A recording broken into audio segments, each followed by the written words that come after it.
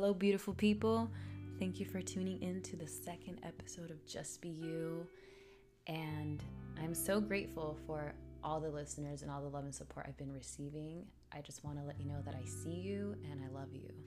So today, I want to dive into what it means to be yourself and how to embrace it. And I'm going to get hot, I stole this from Michael Todd because it's good, but it's going to be honest, open, and transparent conversation. And yeah, let's get ready. Let's dive in. So a quote that really has inspired me about authenticity and what it means is one that came up, and it's by Osho. He was a religious controversialist. That's kind of what it says on Google, and I kind of like it because it reminds me like he was a rebel. Like he started asking questions and was like, challenged a lot of beliefs.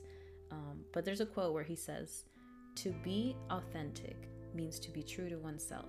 It is a very, very dangerous phenomenon. Rare people can do that.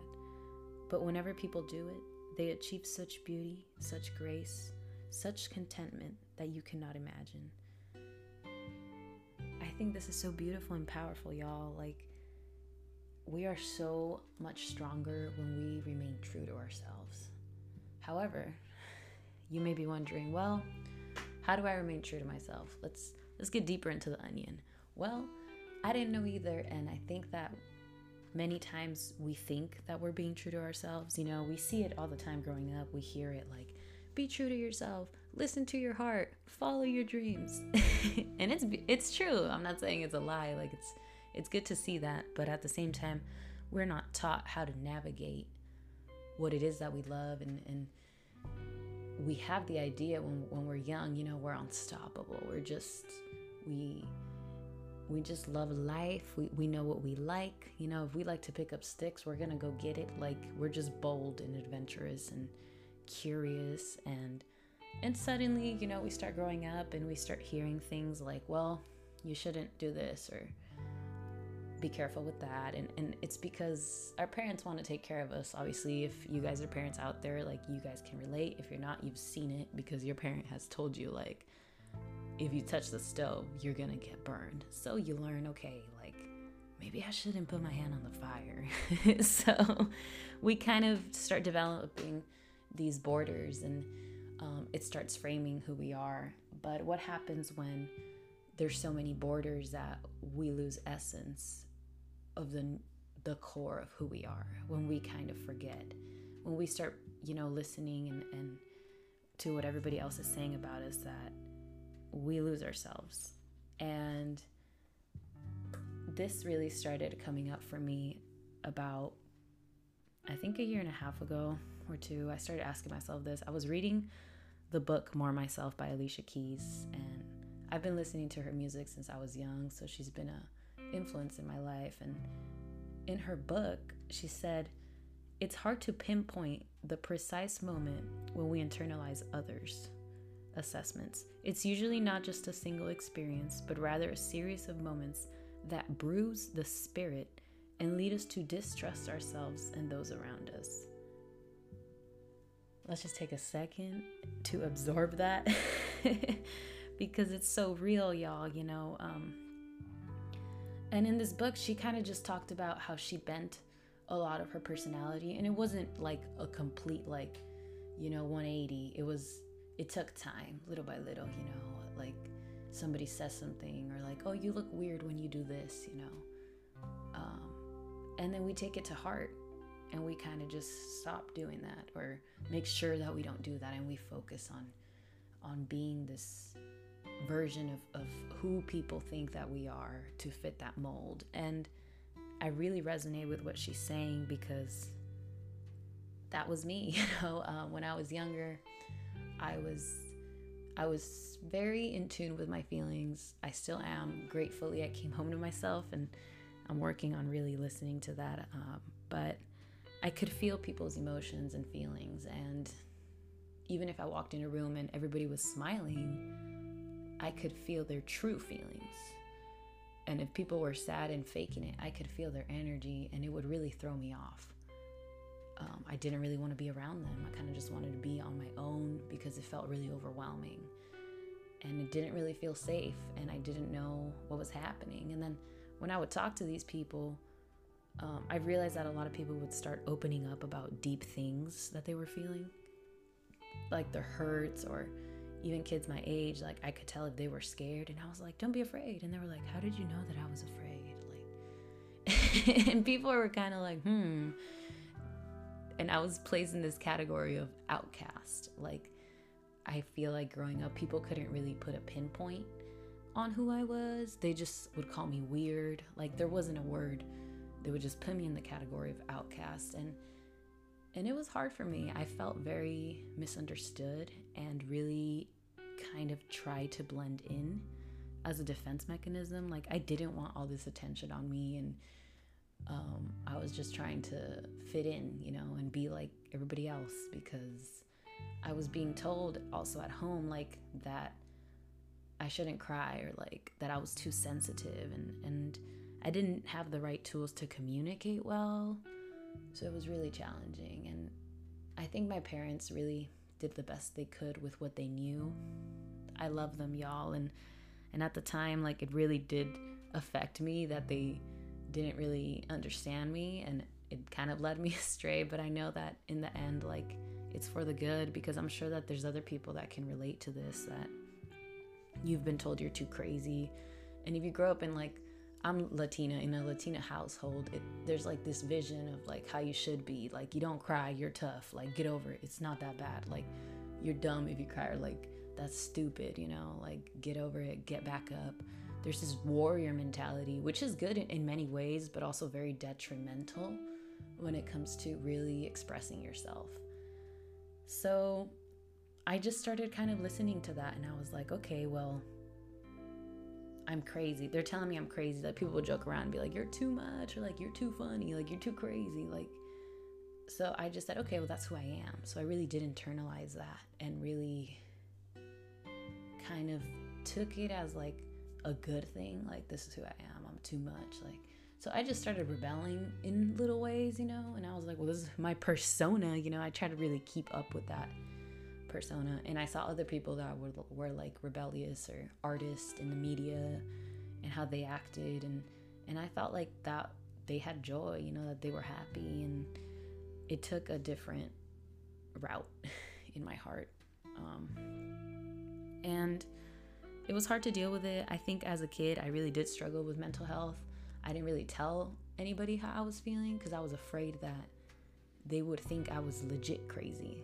I was scared that people were going to put me in the psych ward if I was going to tell them, like, yo, I feel the person's emotion, or I could feel that, like, they're going through something super hard, or this person is jealous of this person. Like, how did I know? Like, I didn't even understand myself. So it was really hard to have the courage to want to communicate to anybody what was going on. So I just kind of kept to myself. I kept in a shell, and in the outside, it looked like I was good, because I was learning to maneuver and really dive into people's energy. And when I say that, it's like I could pick up, like, when I told people, like, the truth of, like, what they wanted to hear, I could see that they would light up. So I would give myself, like, I guess away. I would give my energy away to help others, but I wasn't really helping myself 100%. And that really did affect me in a negative way, because I was people pleasing. I didn't see it, but it's like I wasn't living fully for, like, in my authenticity. And this reminds me of a book also that I read by Sydney Campos, and I'm not trying to sponsor books, y'all. These are just tools that I use on my journey and that I'm really grateful for. And this one's called The Empath Experience by Sydney Campos, and she says it in the beginning of her book. I learned to master the art of being who and what I suspected others wanted me to be, so I could please them. I believed that if I looked good, if I made others laugh, if I made others feel good, and if it seemed smart and special, people would love me. Boom, shakalaka, bam. I'm weird, y'all. Get ready for random things coming up in the episodes. But honestly, that hits me like a truck, because I saw that, especially in high school, like, and middle school, and just, I could see how, like, if you say exactly, like, I started reading people so well, and people would say, like, oh, I just needed to hear that, or I love that. So I really became in tune with, like, what everybody else was feeling, and it was overwhelming, because I was like a sponge, I was absorbing all these energies, and it was a lot. And I was friends with a lot of different people in different spheres and groups, so I never really had, like, favorites. I feel like being an empath, I really can understand a lot of different sides and perspectives that people may have. So in that way, it's been amazing. I've been able to connect deeply with others and share really beautiful moments. So I am grateful for that. Fast forward with mental health. This is going to get deep. Get ready, because we diving into the deep parts of the ocean. Here we go. I think a lot of the times that I did feel depressed, or like things were hard, I felt so unseen, or like if I said something, people would judge me, and I never really gave them the opportunity, or I guess the better way to say it is, I never gave them the benefit of the doubt. I just thought that they just wouldn't understand. And this kind of stemmed from moments where, like, if I did cry, people would be like, well, don't cry. Or if I said, like, I'm sad, people would be like, well, just don't think about it, it'll pass. Or like, just let it go.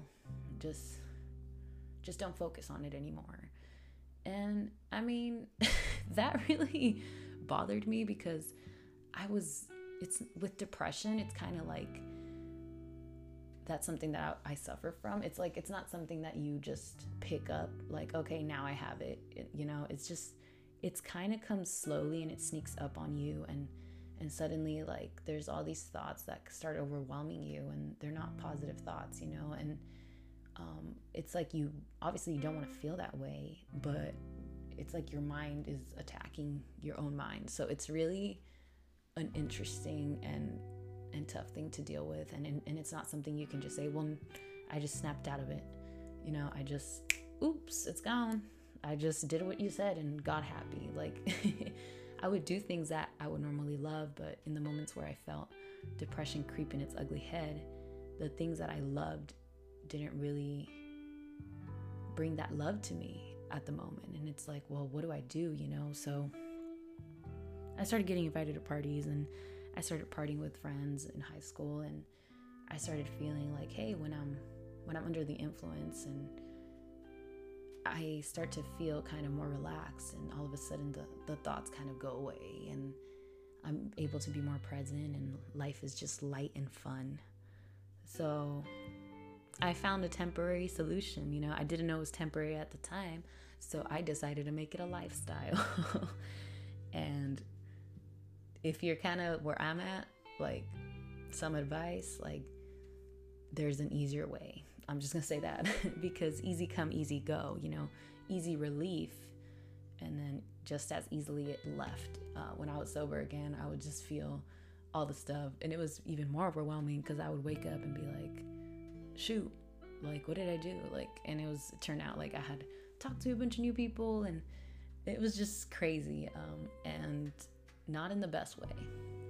And yeah, so I kind of kept going through that phase, and excuse me, I had a human burp come out. I'm really trying to keep it authentic on this podcast and not edit human situations, so just keeping it real with y'all. I kept struggling with depression. I didn't know it, but it would really suck, because it would come right before my period. And yep, if periods freak you out and you're a guy, just know that it's tough. Women literally, like, have life and death inside of them, and every month, like, it happens to them, and it's something that I think it's so mocked in society. That was also a reason that I never wanted to talk about depression, especially because it was around my period, because I felt like men would always joke around it, or they'd be like, oh, she's being such a beep, like, because she's on her period, that's why, like, or like, stay away from her because she's on her period, or like, and our society is like so unempathetic like towards it. The media just shows it as like a weakness, and they really just bash on women and men in other areas too, like when it comes to expressing feelings. It really sucks because it keeps us all in bondage. We're also afraid to really be vulnerable in a society that just, it's like a bunch of judges. So I mean, who's gonna feel ready to just be like, hey, I struggle with mental health right before my period? Or if I'm a man, I'm gonna be like, hey, I'm feeling really sad today, bro. Like, it's not something that we're taught as young kids, and even in our society now. However, if we want change, we need to talk about these things, because if we don't talk about it, guess what? Like, our kids and our kids' kids is just gonna keep going, this cycle of secrecy and fakeness, and the spirit of truth can't really reign supreme in our lives if there's no truth. And to me, guys, like when I say the spirit of truth, like that is God to me. And the Bible talks about this as well. It says that it says on John 15:17, the spirit of truth, the world cannot accept him because it neither sees him nor knows him, but you know him, for he lives with you and will be in you.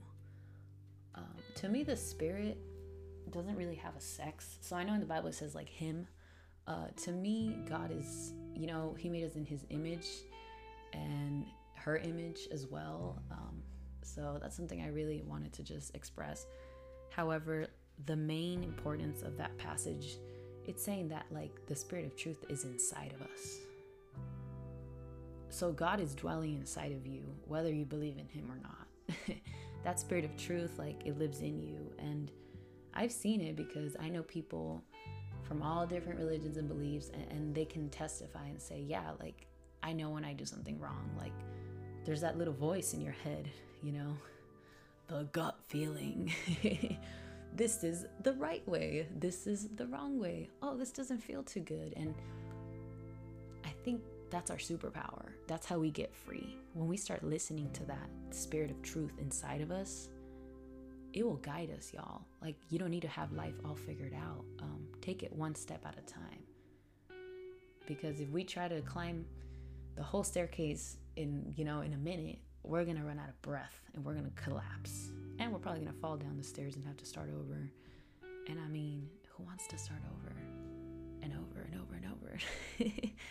So, yes, I just want to speak up for people that may be feeling that no one is understanding them and they don't see them and they may be in depression. And I think that's the antidote. That's what heals you. And it's not going to happen overnight. You're healed from depression tomorrow. But this is a healing journey. And like I keep saying, healing doesn't know time. So be gentle with yourselves and really tune in to what you're feeling. Don't just follow your heart. Make sure that it really is your heart and not just your fear. And talking about fear, I want to throw this nugget here of wisdom from another book I read called The Power of Your Subconscious Mind by Dr. Joseph Murphy. And it reads, on page 262, it says, fear is a person's greatest enemy. It is behind failure, sickness, and bad human relations. Love casts out fear. Love is an emotional attachment to the good things of life. Fall in love with honesty, integrity, justice, goodwill, and success. Live in the joyous expectancy of the best, and invariably the best will come to you. I want to leave you guys with some hope because there is a way out. And I think that we've been getting shown that in COVID. We're seeing how all these systems of oppression aren't working anymore. How keeping quiet is actually a weakness and not a strength. How putting on an armor 24/7 has actually hurt us so much. And that at the end of the day, the true war a lot of it is inside of you. Because if you can be free and live in freedom and truth, the rest will come. The good relationships, the peace, the joy. So have faith in the truth, because love will always win. I love you guys. Thank you so much for listening. If you really are enjoying these podcasts, it would mean a lot to me if you subscribe. And if you guys have any ideas or things you would like to be talked about, feel free to shoot me a message on Instagram. Love you guys. Keep the light on. Peace.